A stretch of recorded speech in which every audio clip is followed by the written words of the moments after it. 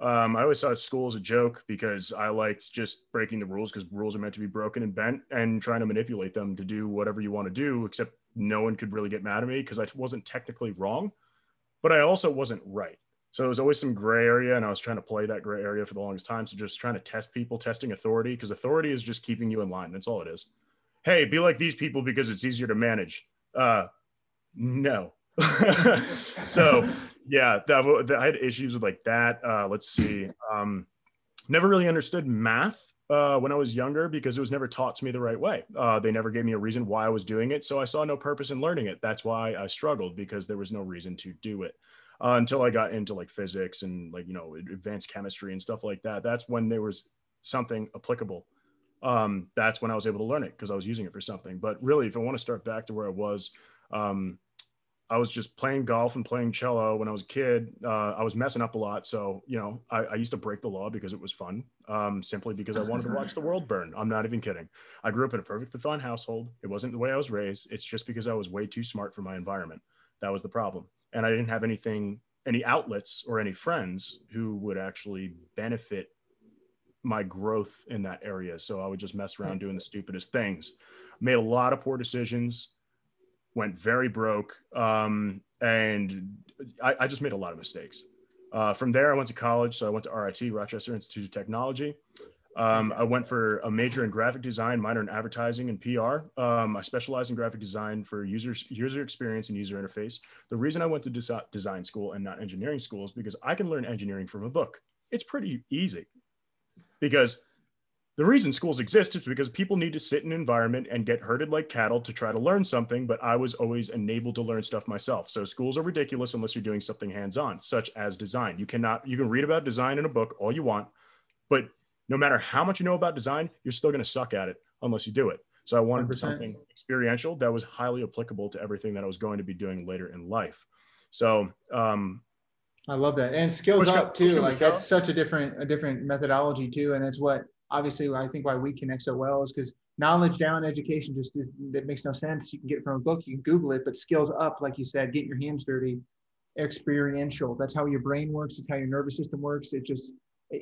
It makes more sense. It's so much exactly. Sense. That's just the way that I saw it too. I thought college was easy. I almost got kicked out. Funny story. I was a party animal, so there was that. So almost got kicked out, except I found an inconsistency with the school's funding. So it was either they let me continue going, or I could sue them for denying me the right to an attorney, because they accidentally accepted $1,500 of state funding. So they had to follow state rules instead of private school rules when it came to the legal stuff. No way. Yeah. You would be the guy that figures that out, bro. I love that. Yeah, there it is. But besides that, I graduated and worked in custom software development. I worked the entire time I was in college, like full time in whatever profession. I was in advertising, communications. I was in just regular design, marketing. Then found out I hated advertising because it's the worst, most awful thing in the world. Then I got into custom development for software. Loved that. And then it's pretty much moved on from there. Worked for a company for a while. And then I started my own. Got laid off because the company made poor decisions. 85% of their staff got laid off, and I said, you know what, fuck it. I could do it bigger, I could do it better, I could do it better. And so was that your kind of that call to adventure, like the handout, like, all right, let's go do this? Or was there a more specific point where you were like, okay, like I'm going to do this, like I'm definitely starting this company? Well, no, I just knew I was going to, but I thought I was going to do it if I didn't get laid off, I would have still been working there. But I wanted to do it when I was like 35, 37. I was like, I got to do it later in life, but I've never been happier doing it sooner. But I've always wanted to be successful. I've wanted to be in Forbes 30 under 30 since I was 15 years old, and I'm going to get there or die trying. My man, I like that. So then for people, like, was there any, as that call to adventure, right? It's not always an easy one going out on your own.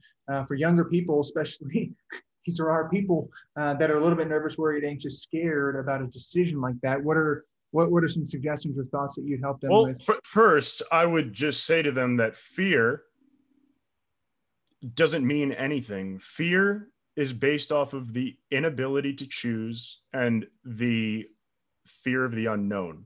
So you don't know where you're going and you're not sure what you want. So figuring out what you want. So it's the 3-door method. The same thing that Sean Storm says is that it is first. So what is it? What is the vision? And then does your vision have a purpose? What is your purpose? And then what is your mission?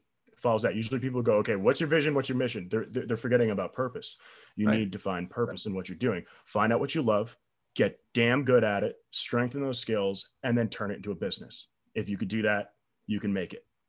So then purpose for you, between partying and suing your college, when did that purpose become apparent for you? And do you have it to a sentence? I always inherently knew. I just knew that I was destined for something. I just knew. Hell yeah. I like that feeling. That's a good one. And so when did you figure out, or I guess that kind of the next question is mentors, right? Who was your Obi-Wan? Who was your Yoda? Who is, if you're Spider-Man, who is your Iron Man? Do you have any mentors, key mentors, maybe one or two that really helped you along this journey? Oh yeah, for sure. So I can give a big shout out and thanks to Marcus Kauke. He's now on my board as a board member. He's absolutely incredible. And I know that you have a pretty good relationship with him too. George Saragusa, he's a professor over at George Mason University. He's done quite a bit talking to me and everything, kind of as an advisor, but really someone to talk to. He's worked with Exxon since like the beginning of time. Oh, wow. Yeah, he's like a colonel in the U.S. Navy, and all that good stuff. That's cool. Yeah, the guy's awesome. Another one would be Scott. Scott is he's a local angel investor around this area, and he's the one who tried getting me to get angel funding, and by telling me how it worked, talked me out of it. No way. So yeah, he was like, "Your company can't be worth that much that quickly. That's impossible." I was like, "You watch," and yeah, I was right. Hit the benchmark. Give me a scoreboard. There it is. And then there are plenty others too, like Andres Arango and Annette Draper. They are two of the top 20 proteges under Bob Proctor. So they are directly my mentors and advisors. So I'm right underneath them. That is awesome. And so what role have those types of people played for you in this journey, for your company, for your team, that kind of stuff, like mentors in general? So when it came to the structure and the setup and getting us to where we need to go with all the pivots and stuff, that was definitely Scott. And it was definitely us. It was launch Chapel Hill alone, just that accelerator. Except I don't like how accelerators are just like around like, oh, if you don't get funding, you can't do shit. No, we did it bootstrapped. We had $10,000 and a lot of fucking determination. You don't need money from anybody, and all they do is steal your company from under your feet. And they say, what's your exit plan? I don't want to exit. I want to dominate. I don't care about your little payout. I could deal with it. I took no paycheck for a year and 6 months. All I did was play the stock market to keep myself alive. That's it. That's all you got to do. Just deal with it. I've had nothing. I've had absolutely nothing. There's nothing less than I can have than I've had before. So I've got nothing to lose. Does that come from that mentality? Come from being at the rock bottom, or where does that hard nose? Not everyone's like that, right? And not everyone can kind of. Well, not everybody became a drug addict and lived under a bridge, right? And is that experience what shaped the mentality you have now? Oh yeah, no, you can't get lower than that. 100%. And so then what was it like crossing that threshold from in that moment, when in the moment, drug addict was there a moment where you're like, crap, I need to get, what the hell? Or was there a mentor? How'd you jump out of that? That's awesome. So that's an interesting story. So what happened is that I was partying in college, and then I actually did bad drugs, OD'd, and then it literally killed me. So I died. And then I got resurrected by the doctors. And when I came back a different person. I went from destructive, crazy person to completely calm, cool, collected, and knew exactly where I needed to go. I don't know what that means. I don't know why that happened, but I converted to Buddhism right then and there as soon as I came out of it. And I knew exactly what I needed to do. And Buddha, and what was there a specific reason for that? Or what was the... From my experience, they had it right. Not directly, but you just become one with the energy of everything else, and it's complete bliss. There's not nothing. There's not anything either. There's not any, from my experience. Everybody's different, but you're just at peace with anything and everything that's ever happened in any time. So I guess that's where. And then when it came to back to your question with the mentors, when it came to mindset coaching, all came from, of course, Annette and Andres, because they're Bob Proctor proteges, right? 100%. So, and for people who don't know Bob Proctor and that kind of stuff, tell us a little bit about, if you want to go into Bob, cool, but if you want to go into some of the stuff that he talks about, maybe some of the core philosophies, methodologies. Yep. Thinking into results. So if you think it, you can make it happen. To me, this is kind of my own thought process, but there are two truths in this world. There's I can and there's I can't. That's it. There's two. They're both synonymously true, but the one that you choose to believe is the one that's true. It's not about the how. The how is a delta. It's always changing. That's also something in thinking results. The how is a delta. It's always changing. Don't worry about the how. You need to resonate to the vibration of what you're doing, where you need to go, where you need to be. You need to believe and know that you're already there. The how is just a barrier. You're just going through it. It doesn't matter how, because the how is always changing in the first place. If you're worried about the how, you're going to run in circles the rest of your life. You're here. You need to get here. If you're down here, you're never going to hit there. So yes, I'm already there, and then you will meet the objective always. It doesn't matter what the trials and tribulations in between are. You're going to get there. That's awesome. And I feel like that's something that if you haven't checked out, if you don't know who Bob Proctor is or thinking the results, just click YouTube and you will have first click on the first video. That's all you need to know. Mind manifests results. It's thinking about what the result will be. You manifest it, you meditate on it, you see it, you visualize it every single day. You keep telling yourself, so a lot of auto suggestion, and then you will get there. Because the biggest thing, the largest barrier to anybody becoming successful is themselves, because you tell yourself you can't do it, or you've been told you can't do it your whole life, or you even use the word can't.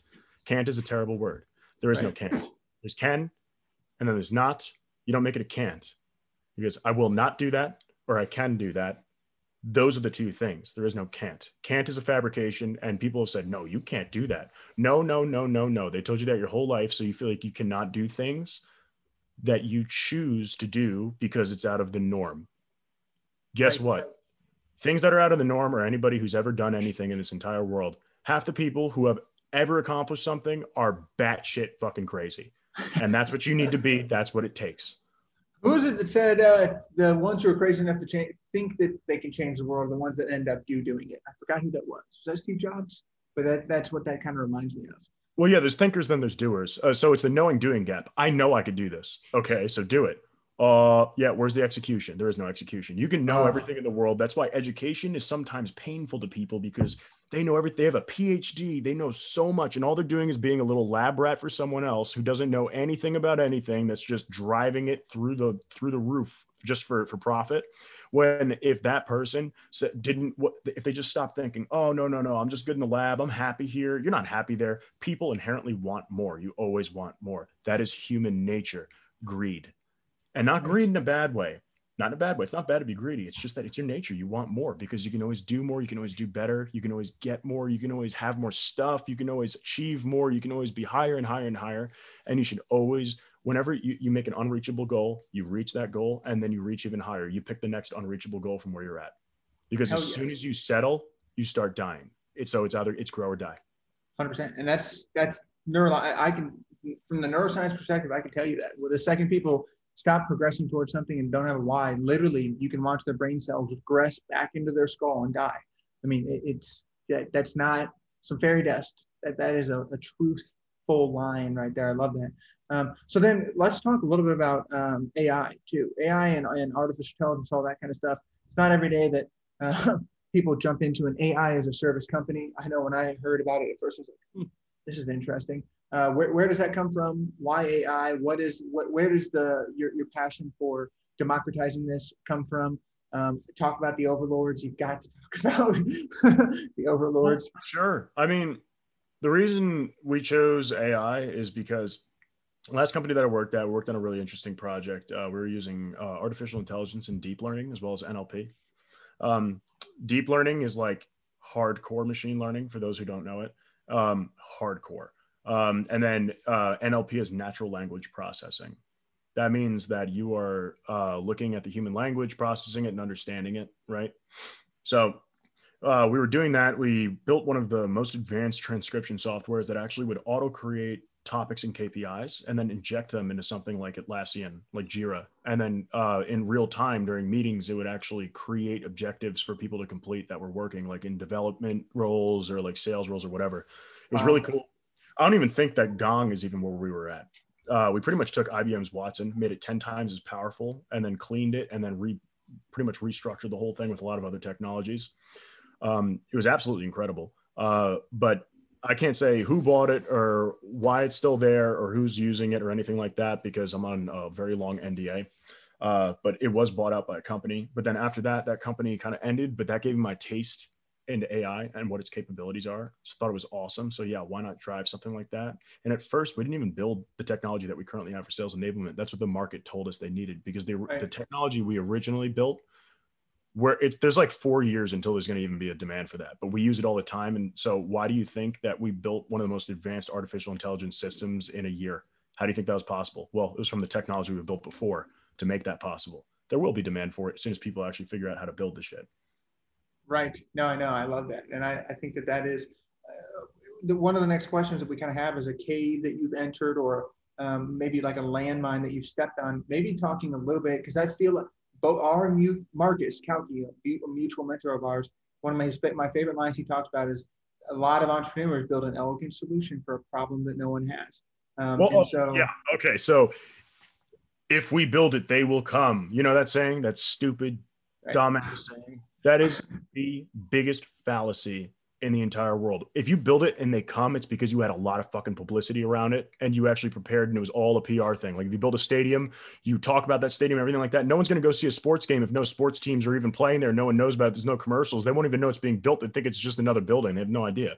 So if you build it, they will not come. That's what enterprises do, because those dumbasses have enough money to throw shit at the wall until it sticks. And they just build any type of software in existence that does anything. And then they just release it, market the shit out of it, dump millions into it. And then, oh, people are using it. Great. Or, oh, people aren't using this. Let's throw it out, start another one. That's what they're doing.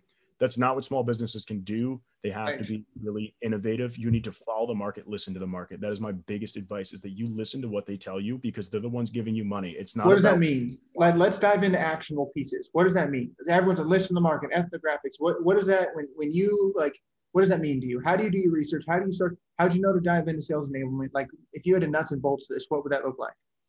People literally asked us at a conference. We pivoted our technology because people said, can you work with leads? We said, sure. So we started doing lead gen. We realized how fucked up that market is. So we got out of lead gen real fast. And we pivoted again because it's not the lead that's the problem. The lead did its job. It's contact information, and it's the right person you're getting in touch with. It's the person you want to talk to. The end. It's done its job.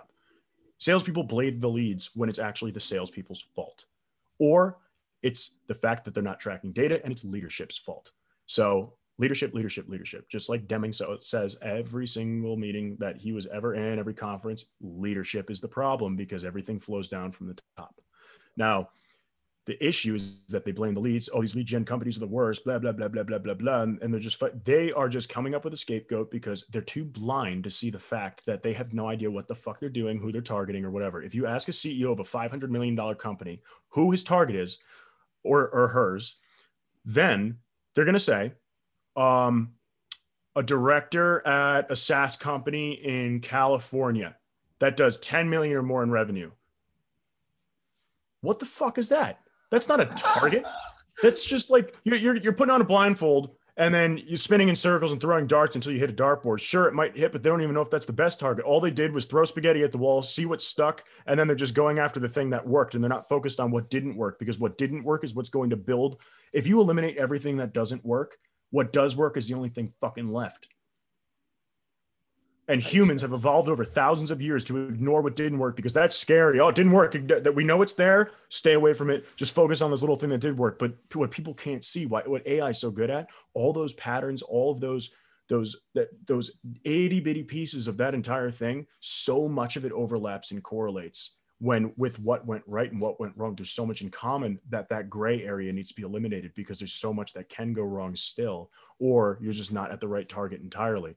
You could be, if you throw like a BB at a piece of glass hard enough, it will break it eventually. If you hit it in the right spot, maybe it works, but there's a cinder block sitting right next to you. You can give that puppy a little toss, it's going to break the shit out of it. Like, it's just, the obvious thing's right there, except us tiny humans are too stupid and too focused to be able to see it. I mean, we evolved for hunting, there's the deer, focus on the deer, kill the deer. And then remember, okay, all the animals traveled this way. What if they don't pop up there next time? Oh no, what do? We're all going to starve to death. Like, it's not about the bigger picture. We don't see the forest through the trees. Right. I love that. The only time I get as much energy talking with someone else is with you, my brother. I'm glad that we have had a chance to talk much, much more recently too. So and I didn't realize, I think when your AI note taker jumped in here, it put us at 3. So I've got my little countdown timer right now. So we'll do a quick one. Sometimes they upgrade you. So we'll do kind of a quick kind of wrap up and see if it doesn't kick us out of here. But if it does, then we can still wrap there. But the kind of the last minute question I usually kind of dive into is, with all that being said, attacking the sales enablement right now, what's the last question is the higher plane. What's your higher plane? What's your mission? What are you currently, once you get to that next level, maybe dive into a little bit about when the market is ready for that AI, what that would look like, what that higher plane is going to look like, what the future, for you, like what you're becoming, what is that? For sure. I mean, ultimately what we want to do is that we want to fix what's broken. So much with sales is easy because everybody's struggling. I mean, even before COVID, everybody was struggling. People don't know how to communicate. It's just a flooded market. We're trying to make it optimized and we're trying to eliminate the noise. If I get another message saying, I'm impressed by your profile, let's connect, or, oh, I stumbled upon your LinkedIn, I'm literally going to throw my laptop through a fucking window. It's pathetic. It's fucking pathetic what people are doing. Or, they send me a connection request with the actual product offer in it. Like, what are you doing? It's called social media. Be social. But it's bringing the social element back to it so people can actually have comfortable conversations. They could do business effectively, which will ultimately increase the GDP, overall GDP, because business is happening more efficiently, more effectively, when most money that's wasted is actually dumped into new customer acquisition and sales. So if we fix that, companies will do better, bigger, badder things. They'll make more money, which means everybody gets higher salaries, which means more people get employed, which means everybody benefits from it. But then we want to move into the team building area of things so people can work more efficiently together. Sandler statistic, if teams are working effectively together, people like each other. And if their personalities resonate and you build the teams according to that, you have a 427% increase in productivity. Incredible. Wow. Alone is nuts. That's a Sandler statistic. Next is going directly into from there, HR. So taking HR processes and then just processing that data, taking the bias out of it, where it's not like, okay, how many women are we paying this much and how many men? Oh, we need to hire more Black people. Oh, we need to hire more Indian people. That's all fucked up. It's the anti of the racist, anti-Semitic, whatever issue that we used to have. We're overcompensating now. So it's like, oh, we need more women. We need more Black people. That's fucked up. It's just racism the other direction. Stop this nonsense, So it's making it so hire the best person for the job because they're a culture fit and because they have the skills. Last would be going into the recruiting space, which is what that led into. So the HR is now fixed, so the recruiting can be done efficiently without those pesky recruiters stealing 10% of people's salaries. Hell yeah, I like that, and I love that path too. The need is there, I would say, for sure. So when you start to dive into some of the other areas, especially like recruitment, HR, all that kind of stuff, is that something that you planned out from the beginning? Is that something that you just come along? Is it research you've done? How do you, we've got younger people watching this. How do you get to these places? So I just went with it and I went where the market took me. I mean, I didn't have a mentor until I was in this for about 9 months. Nothing. I just have a really, really strong drive and initiative. You don't need a mentor to get started, but it's smart to have one because everybody should have a mentor. Even the mentors have mentors, all of them, because you can learn a lot. It's about thinking with more than just one mind, because if everybody thought like I did, that this world would have been destroyed by now, I think, but, or we would have moved on to another planet. I don't even know. But it's self-motivation, self-drive. I actually read this book. It's about the psychology of entrepreneurs. I can't remember the name of it for the life of me. I stole it from somebody, but then I returned it 2 months later without them ever knowing.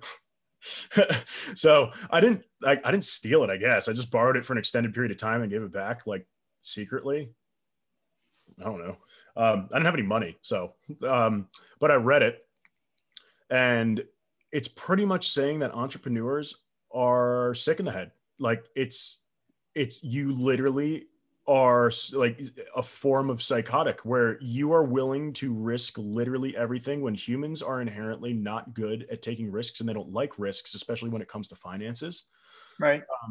Where you're willing to just put it all on the line because of the massive gain that can come out of it. or for the goal that you have ahead of you, you need an extreme amount of determination. You need a really hard head. You need to be able to get told no. You like get it, just being used to denial, having that not affect you. People saying you can't do this, or saying that like, oh, that's ridiculous. You need to just fight through it. But then also having a level of acceptance and understanding that it may not work out. So just, it's fine if it doesn't. You just need to keep working toward it, and then just keep driving it. Even when you think it's dead, you need to drive through it, because that's often right before it's actually going to go through. Right when you think it's going to die and you're struggling the most, that's the make it or break it right there. It's either it does die, but that's usually when you lose your mindset, you lose your faith. Just drive right through that, and that's usually when you actually make your breakthrough, which is crazy. Right. The Dip. Have you read that book? That's literally called that. A lot of people think they'll start off really good, they dip down, and they'll stop at that low point, but they don't realize that they're like literally just this close to just freaking skyrocketing. Well, yeah, it oscillates. It goes up and it goes down, and it goes up and it goes down. There's highs and there's lows, just like anything in life. Your life is full of highs and lows, and that's what it is. I mean, my English teacher from high school, this guy, oh my God, I forget his name. He was the craziest son of a bitch I've ever known. And he used to say one that of those too. life is like a train that you're sitting on, where all you could see is just a tiny little hole, and you could see only one thing happening at a time that's passing by. You see a lot of barren land. You see a lot of crap, just trees are in the way. It just looks all shitty. But then boom, the ravine opens up, and it's a beautiful like mountainscape as you're going by. You're like, wow, that's incredible. And then it goes back to just like wall, tree, tunnel. Like it's just, a lot of it is just crap. And then it's for the beautiful that it's all worth it. You take that train ride again because it was that serene. That is very profound. I would not have expected that from high school like that. That guy that's did awesome. a lot of fucking acid, man. He's seen some things that not many have seen. Maybe you, but not many. That's awesome. So then what entrepreneurs are built with something different. When did you know? We talked Mr. a little Burgers. bit about where you're at. Mr. Burgers. Yeah. Burgers. German way. There we go. Shout out Mr. Burgers. I love it. When did you know that you were cut from that different cloth? Did you have any story? Like you were out hustling candy bars, selling them? Like, did you have that type of story at all, or what? No. Like so I'm considered like a sales guru out there now. And I've never sold anything until this business. I bartended, and I was a waiter, but that's like the best form of sales. Bartenders make the best salespeople, is what so many people have told me. And it's because you're more so a therapist. It's consultative. It's about how much people like you. It's not about the product or service. If you're trying to sell a product or service, you're going to be a real shit salesperson. You're not going to sell anything. You're selling yourself, and you're selling the experience, but you're selling the conversation between two people, and you are creating a relationship. It's about building the rapport. They respect you. So people don't judge a book by its cover is what they tell you, but guess what? Every single fucking person does, and you have to live by that. As much as it pains me to say it, it's a fact. We are never going to get to that level as a species within this lifetime. Okay. Maybe later, but not within this lifetime. We're too far behind.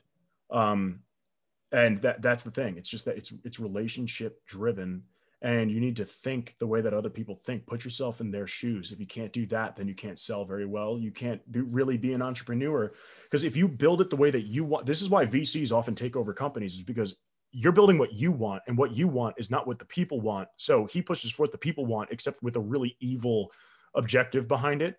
So that's what screws up the whole thing. And so you need to be willing to accept the fact that what you want to build is probably not what's going to end up happening. But you can't lose sight of the vision. You don't want to change the vision. It's just that the how has changed and the what has changed. Interesting. I like that distinction, the how and the what and the why.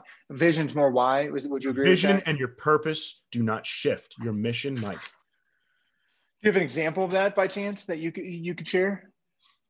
I mean, democratizing AI, that became part of the vision. It was the mission before, but we have to focus first. We have to focus. And we have to focus on sales. We need to start niche and then move our way out of it and everything. And it took a while to understand what that was and what that meant. So that is not the mission right now, is that we are trying to fix the sales industry that has been broken. We're trying to connect people to people at a personal level. We are trying to optimize business, and we are trying to, I guess, put the people back into salespeople. I love when you say that. It's my favorite, one of your favorite lines, because we're a neurotech company, neuro first, human first, biology first. And so when you say put the human back in and have, because to me, technology should be used, it's a better tool. It shouldn't be replacing us. It should be augmenting us and helping us be better. And again, I think that's why we vibe so hard. And look where it's gotten us, trying to have technology replace SDRs, that automated messaging and all that shit. Now there's just spam everywhere. There's bots all over the place. People now hate salespeople because half the time it's just a bot in the first place. It's ruined the entire dynamic of it. When a salesperson, if they're actually a good salesperson, they're trying to help you and they're trying to put a salve on a pain point and assist you throughout your process and your journey of finding out what you need to do to help your business or help yourself. It's become, people think salespeople are, they're trying to sell me. They're trying to take my money. Right. Almost every single salesperson that I know is in the game because they feel good when they help people and when their customers become successful. That's why they do it. 100%. Yeah, I can agree more. The console I'm so blessed to have started my career with Sandler. You mentioned Sandler earlier. Marcus was previous with Sandler, and just getting that younger and younger. So that is the spin that I love. As we have, what future do you see for younger people that are looking to get into different types of sales roles and different types of things like that? Especially with education the way it is, I don't necessarily, one of the biggest reasons in my exit from Sandler was I was thinking that younger people and skills up development of those types of skills would be something that they could focus on. As far as young people looking to get in sales or learn those types of skills, what will that look like for them in the future, do you think? If you don't like people, don't get into sales. If you don't like people, don't get into sales. Really, don't. All you do is talk to people. It needs to be people that love driving relationships, people that love to manipulate conversations, people that are interested in psychology, because there's a lot of psychology in sales. The reason I'm so good at sales, not just bartending, I just studied childhood psychology and relationship psychology. Fuck sales psychology. I read those books. It's all a bunch of bullshit. It's just an offshoot from relationship psychology and childhood psychology. It's like the fake version of it. You learn more from studying the actual root of it because you understand why people are the way that they are. Someone keeps talking over you and they demand attention. I just feel pity for them. I'm like, wow, they really were not loved as a child and they were often ignored by their parents. That's sad. I will let them get the attention they need because they crave it, because it's been literally hard written into their brain that they must be the center of attention and they must be heard because no one listened to them when they were younger. So you feed that to them and then you can persuade them. And then what you have to do is that you have to plant the idea, but then you have to break it down, disqualify yourself, make them feel like, oh yeah, no, I don't think I want this, whatever. You disqualify them. Just say, well, I guess it's not right for you. You're not ready for this type of a step forward. Your business, I don't know if the structure is really going to work out for that. And they go, oh no, well, my business is good enough for anything. And then you just it's like, oh, well, then you ask them questions, break it all down, have them contradict themselves entirely from what they just told you of why it's better or why they don't need it. They contradict it. They poke all the holes in their own process themselves. You ask them, well, have you thought of this? And then they actually start thinking about it. After they understand it, they go, you know what? I think it would be a good idea if we move forward. It's now their idea. You just told them about it. It's now their idea. Or they go, wow, I never thought of that before. And then you go, well, what would you like to do next? And then they're selling themselves to you. As a salesperson, you never defend yourself. You never defend your product and you never try to prove anything. If you're doing that, you're doing it wrong. They're already disqualified. Like just get out of there. And you can't talk yourself. You can talk yourself out of a sale. You can't listen yourself out of a sale. That's what Marcus always told me. But oh, hell yeah. That's the thing is they will start defending themselves as the buyer, the reason why they're qualified. So they're proving to you why they are qualified to buy your product. And that's right where you want them. And then you fall back, you let them fall onto you. And that's the thing. Now they're selling themselves to you so that they can be a good customer. They're selling themselves as a customer to you. And then you ask them, well, what would you like to do next? You usually don't do that. If, they go, okay, they're going to ask you, what are the next steps? And ask you, and then you tell them. So at the end of this type of a style of a sale, you say, well, what are you going to do next? And they go, well, how about the next steps? And then you explain it to them and then they tell you. So they've now sold themselves to you rather than you trying to sell them. That is the most powerful sale. And the people that I've done that with are some of the best customers I've ever had. 1,000%. Yeah, no, that's if you're looking for a great place to learn that type of stuff, Sandler is an awesome one. I will give them all the kudos on earth for that. And teaching me that specific thing. A question I get asked a ton, and I did especially when I was at Sandler, that kind of brought up here a little bit was the difference. What is the difference to you between manipulation and influence? Like or persuasion, influence, manipulation, persuasion, probably better one-on-one. Manipulation. Okay. So persuasion and influence are the exact same thing. It's just a different word. People like influence better because it's a nicer word, but they're synonyms. Sure. Persuading someone, influencing someone, it means that you're planting a seed of an idea so that it will influence their next course of action, right? Mm-hmm. Manipulating someone, and manipulation, I hate it how it has a negative connotation in that word. Carving a piece of wood is manipulating it. You're just changing it. So what you're doing is that, I'll use that too. You're chiseling away at somebody and asking questions, and you're manipulating the way that they're thinking so that they can think differently. So you're pushing them into a different course. Like yourself. Influencing is giving the idea, and then it emotionally affected them in some way where they're going to make changes or take action on it because it affected them emotionally. Manipulating someone is the act of guiding them through that process instead of just putting it out there so they can make the decision themselves. Interesting. The one that I've heard, I forgot who I heard this from, but persuasion is helping them do something, getting someone to do something that they have decided they want to do, and manipulation is getting someone to do something that you want them to do, like me, like Cody manipulates. That's literally what I explained longhand. Right, exactly. Yeah. And so I love exactly that. That was a good way to sum it up. My job. I love that. And so the other, one of the other complicated, large, huge topics I would be remiss to not dive into with you would be AI, and kind of breaking that down a little bit, making that more simple.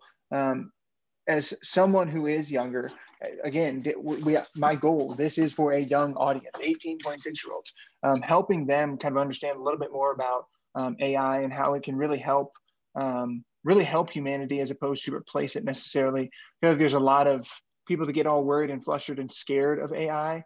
Maybe kind of talk a little bit about that and what actually, when you peel back the onion, what it actually looks like, if there are the real fears, that kind of stuff. Well, it's just like, the saying, guns don't kill people, people kill people. If you left a gun on a countertop for 100 years, it would never fire. Right. It can't cock itself. It can't just randomly shoot a bullet. It's built not to do that. So guns don't kill people, people kill people. It's the intention behind the tool that's built. So if you build AI, it won't just destroy humanity unless it was built as a weapon and used for negative or maniacal things or nefarious things of any type of sort. That is the reason why things become dangerous, is because they were built for dangerous reasons. We just need responsible people building them for the right reasons. And you can put in protocols in there to keep it from doing what it's supposed to do. And that's why I don't agree with creating an actual, thing that thinks for itself and does its own, it can do its own decision-making mathematically and all that good stuff. But if people are trying to design emotion into machines, which I don't think is smart, because that's what separates us, that's when it starts making its own decisions and it starts being creative on its own. And most of the data that's out there is negative or it's biased in some way. So it's learning from the data that humans put there. So it's inherently going to be biased. And if there's more bad stuff than good stuff out there and it's learning that stuff, then it's going to look at the bad stuff, since there's more of it, or if it's more relevant, that is the normal thing. So that's kind of the fear behind it. I wouldn't say it's a scary thing whatsoever. It just depends on who builds it and what they build it for. That's really it. And to explain what AI is that really it's just, well, they would have taken this in math, like this age group. It's, like an if-then statement. Yep, hypothesis. I mean, even third grade, if it's red and it's crunchy, then it's an apple. If it's red and it's waxy, then it's a crayon. It's like that. So if this, then that, if this, then that, if this, then that, times a trillion, trillion, trillion, trillion, trillion, trillion, trillion. That's a boosted tree. That's a form of machine learning. So it's a bunch of if-then statements. And then we start tying logic into that, where if this, then that, then that, then that, but then if this, then that, and then it ties into different solutions based off of the different patterns that are discovered. It'll find the path of least resistance for the highest success. So think of it as a giant game of chess. There's 144,000 different patterns that you can follow playing the game of chess. If I'm incorrect, correct me if I'm wrong. I think it's that. I don't really remember the actual number, but it's somewhere around there. There's 144,000 moves that could be done and different ways to play the game of chess and win. Which way is the most efficient way to win? Well, it would be what is it? The scholar's gambit or whatever. where it's what, 4 moves, checkmate. Wow. So that right there is the most efficient way to win. But if they move the wrong pawn and they don't mirror your front pawn on the first move, you're never going to achieve that. So you can't get there. You can't do that move. So if that didn't work, what's the next best way to win the game? How do I win it fastest? So it's looking at every single possible outcome of how it could work with the variables that are there. So how the chessboard is set up, what's the best way and easiest way for it to win? That's what it's figuring out. I like that. And so then what about I know something I get asked a lot is the difference between machine learning and AI. Is there a difference? Is it a form? I know that when we have talked, it's a form, right? But okay. How does that get confused? It's like, so it's like Christianity, right? If you are a Christian, you're a Christian. If you're a Catholic, you're a Christian. But if you're a Christian, you're not necessarily a Catholic. That same thing. So AI is always going to be machine learning, but machine learning is not necessarily AI. Gotcha. So and then it's not necessarily machine learning either, because you can have automated programs that are algorithmic, but it's not machine learning. It's just statistical algorithms. Like there's different levels of it. Then there's deep learning. Deep learning is a form of AI. So it goes deeper. But there's 3 main different kinds of artificial intelligence out there, which I would challenge people to just, look it up, find like an actual, quality source to look that up. But there's 3 different kinds of AI out there. And I'm not going to explain what they are because we would be sitting here for like another 30 minutes. I like that.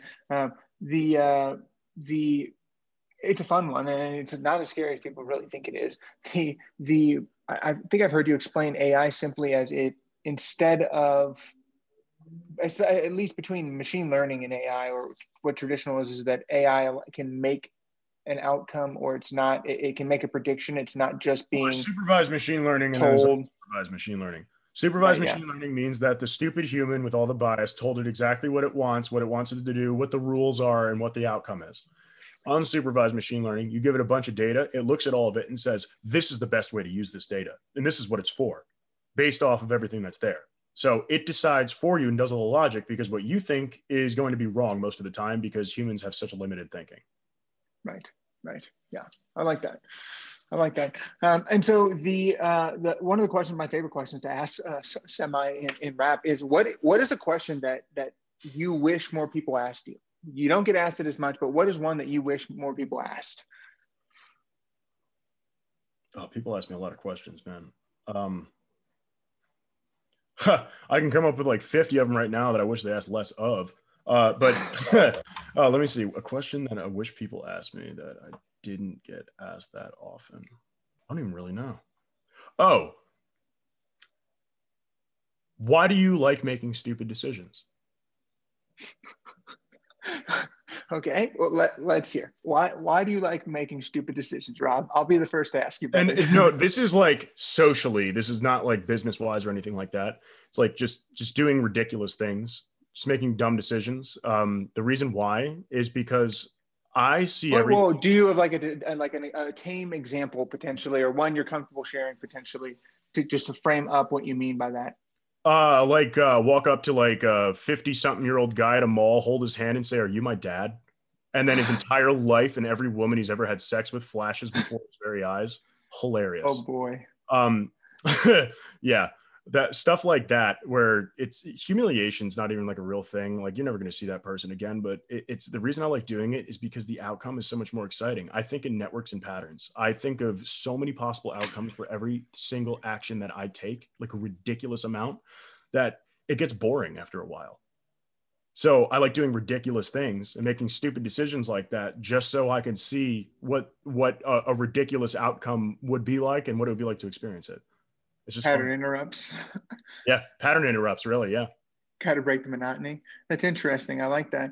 And so then the kind of the last question I typically ask is advice. You've given a lot of advice, and it's usually framed up. I'm talking to someone older. But this is not like the like, oh, work harder, have grit. BS type thing, something that you No, can no, no, no. use Work smart, not every hard. day. People are stupid for saying work harder, because if you're working harder, you're not working smart, because the reason you're working hard is because you're not working smart. There we go. So something that's a little bit less than that, but maybe it's something you use every day. Maybe it's something that you wish you knew when you were even younger than you are. What would be something like that you could sink your teeth into? Yeah, listen to the market. That's like number one. Number two is that nobody cares what you think.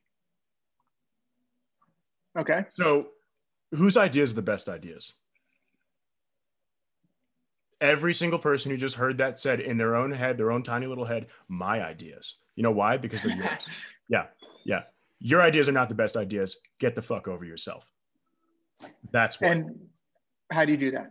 How have you had to do that, especially running in as big a company? By being smart enough to accept the fact that the world doesn't revolve around you. That's it. And also another thing is that success and getting from point A to point B, like reaching your goals, quite literally is a decision. It's a decision. You want to do it. You know you could do it. You will get there. It's literally a decision. And to meditate. Meditation helps you come to terms with yourself, because you cannot understand people around you. You cannot understand the world until you understand yourself. Hell yeah. Do you have a specific form? I love meditation myself too. And it's one I feel like young people don't get. They think it's kind of kumbaya in the forest. Is there a specific form that you use most, like transcendental is a huge one, transcendental meditation, visualization? What's your? I like visualization. I like mindful meditation. I like opulence meditation. I haven't heard of that. What's that? Help me with that one. I haven't heard of that one before. You'll love it. Just look it up. You'll love it. Just do one tonight. And I like increase meditations, things like that. And then I also like what's the meditation where you just try to just flush out everything? It's like, so you go completely numb and then you're just disconnected. It's that's transcendental. Is that what it is? Yeah. Okay. Yep. Then that one too. I didn't think I did that one, but I never actually knew the name. That's the one that I learned how to do that on my own, because I always just kind of did it because it was helpful to me. I just never knew it had like a name. Like focus on your breathing or a certain sound or something like that. And no, beyond that. Down. Beyond that, I don't focus on my breathing. I don't focus on anything. I've got the weird gift to be able to just shut my brain off completely. Like it's just TV static. I could just stop thinking. Interesting. Okay. I like that. I would love to dissect your brain sometime, brother. Yeah. I don't know. It'd be weird, man. What does that look like then? Well, what do you mean? You just shut yourself off. There's no auto thoughts. I mean, it seems at the surface from my neuroscience perspective, seems somewhat impossible. What do you mean by that? That's what pretty much everybody told me, but no, I could just shut it off. I'm not thinking about anything. Interesting. Does that, do you think, tie back to your experience with death from earlier in your life? No, I've been able to do that since I was like a little kid. I started doing that. I think I was about 4.5 years old. That's interesting. I like that. I thought it was a normal thing. Like so many girlfriends hated me that I had in the past because they're like, "What are you thinking about?" And I'd be staring at a wall. They'd be like, "Oh, what's wrong? What are you thinking about?" I'd be like, "I'm not thinking about anything." And they'd be like, "No, what do you think?" I'm like, literally, I'm not thinking about anything. I'm not at all. And they'd be like, "You don't tell me anything." I'm like, I'm literally trying to tell them I'm not thinking at all. Like it's off. I've shut it off. Like it's. That's interesting. Yeah. No. So. For those of you who are not atypical like Rob, superhuman man over here, then the last thing I was asking, what superpowers do you think you've had or have helped you the most? You've collected that kind of stuff. Seems like that would be one, because I feel like that would help so many people, especially anxiety, depression. Those types of things are often questions that are kind of untamed inside your thoughts that are untamed. Are there any other superpowers you think that you've collected over your years here that you think have helped you? Probably a few, but listen, I do have to hop into another meeting, so I do have to go. I'm so sorry, Cody, but I will hit you up later. We can continue this conversation if you'd like. Hell yeah, bro. Awesome. Thanks so much for coming on. Peace out, bro. Cheers.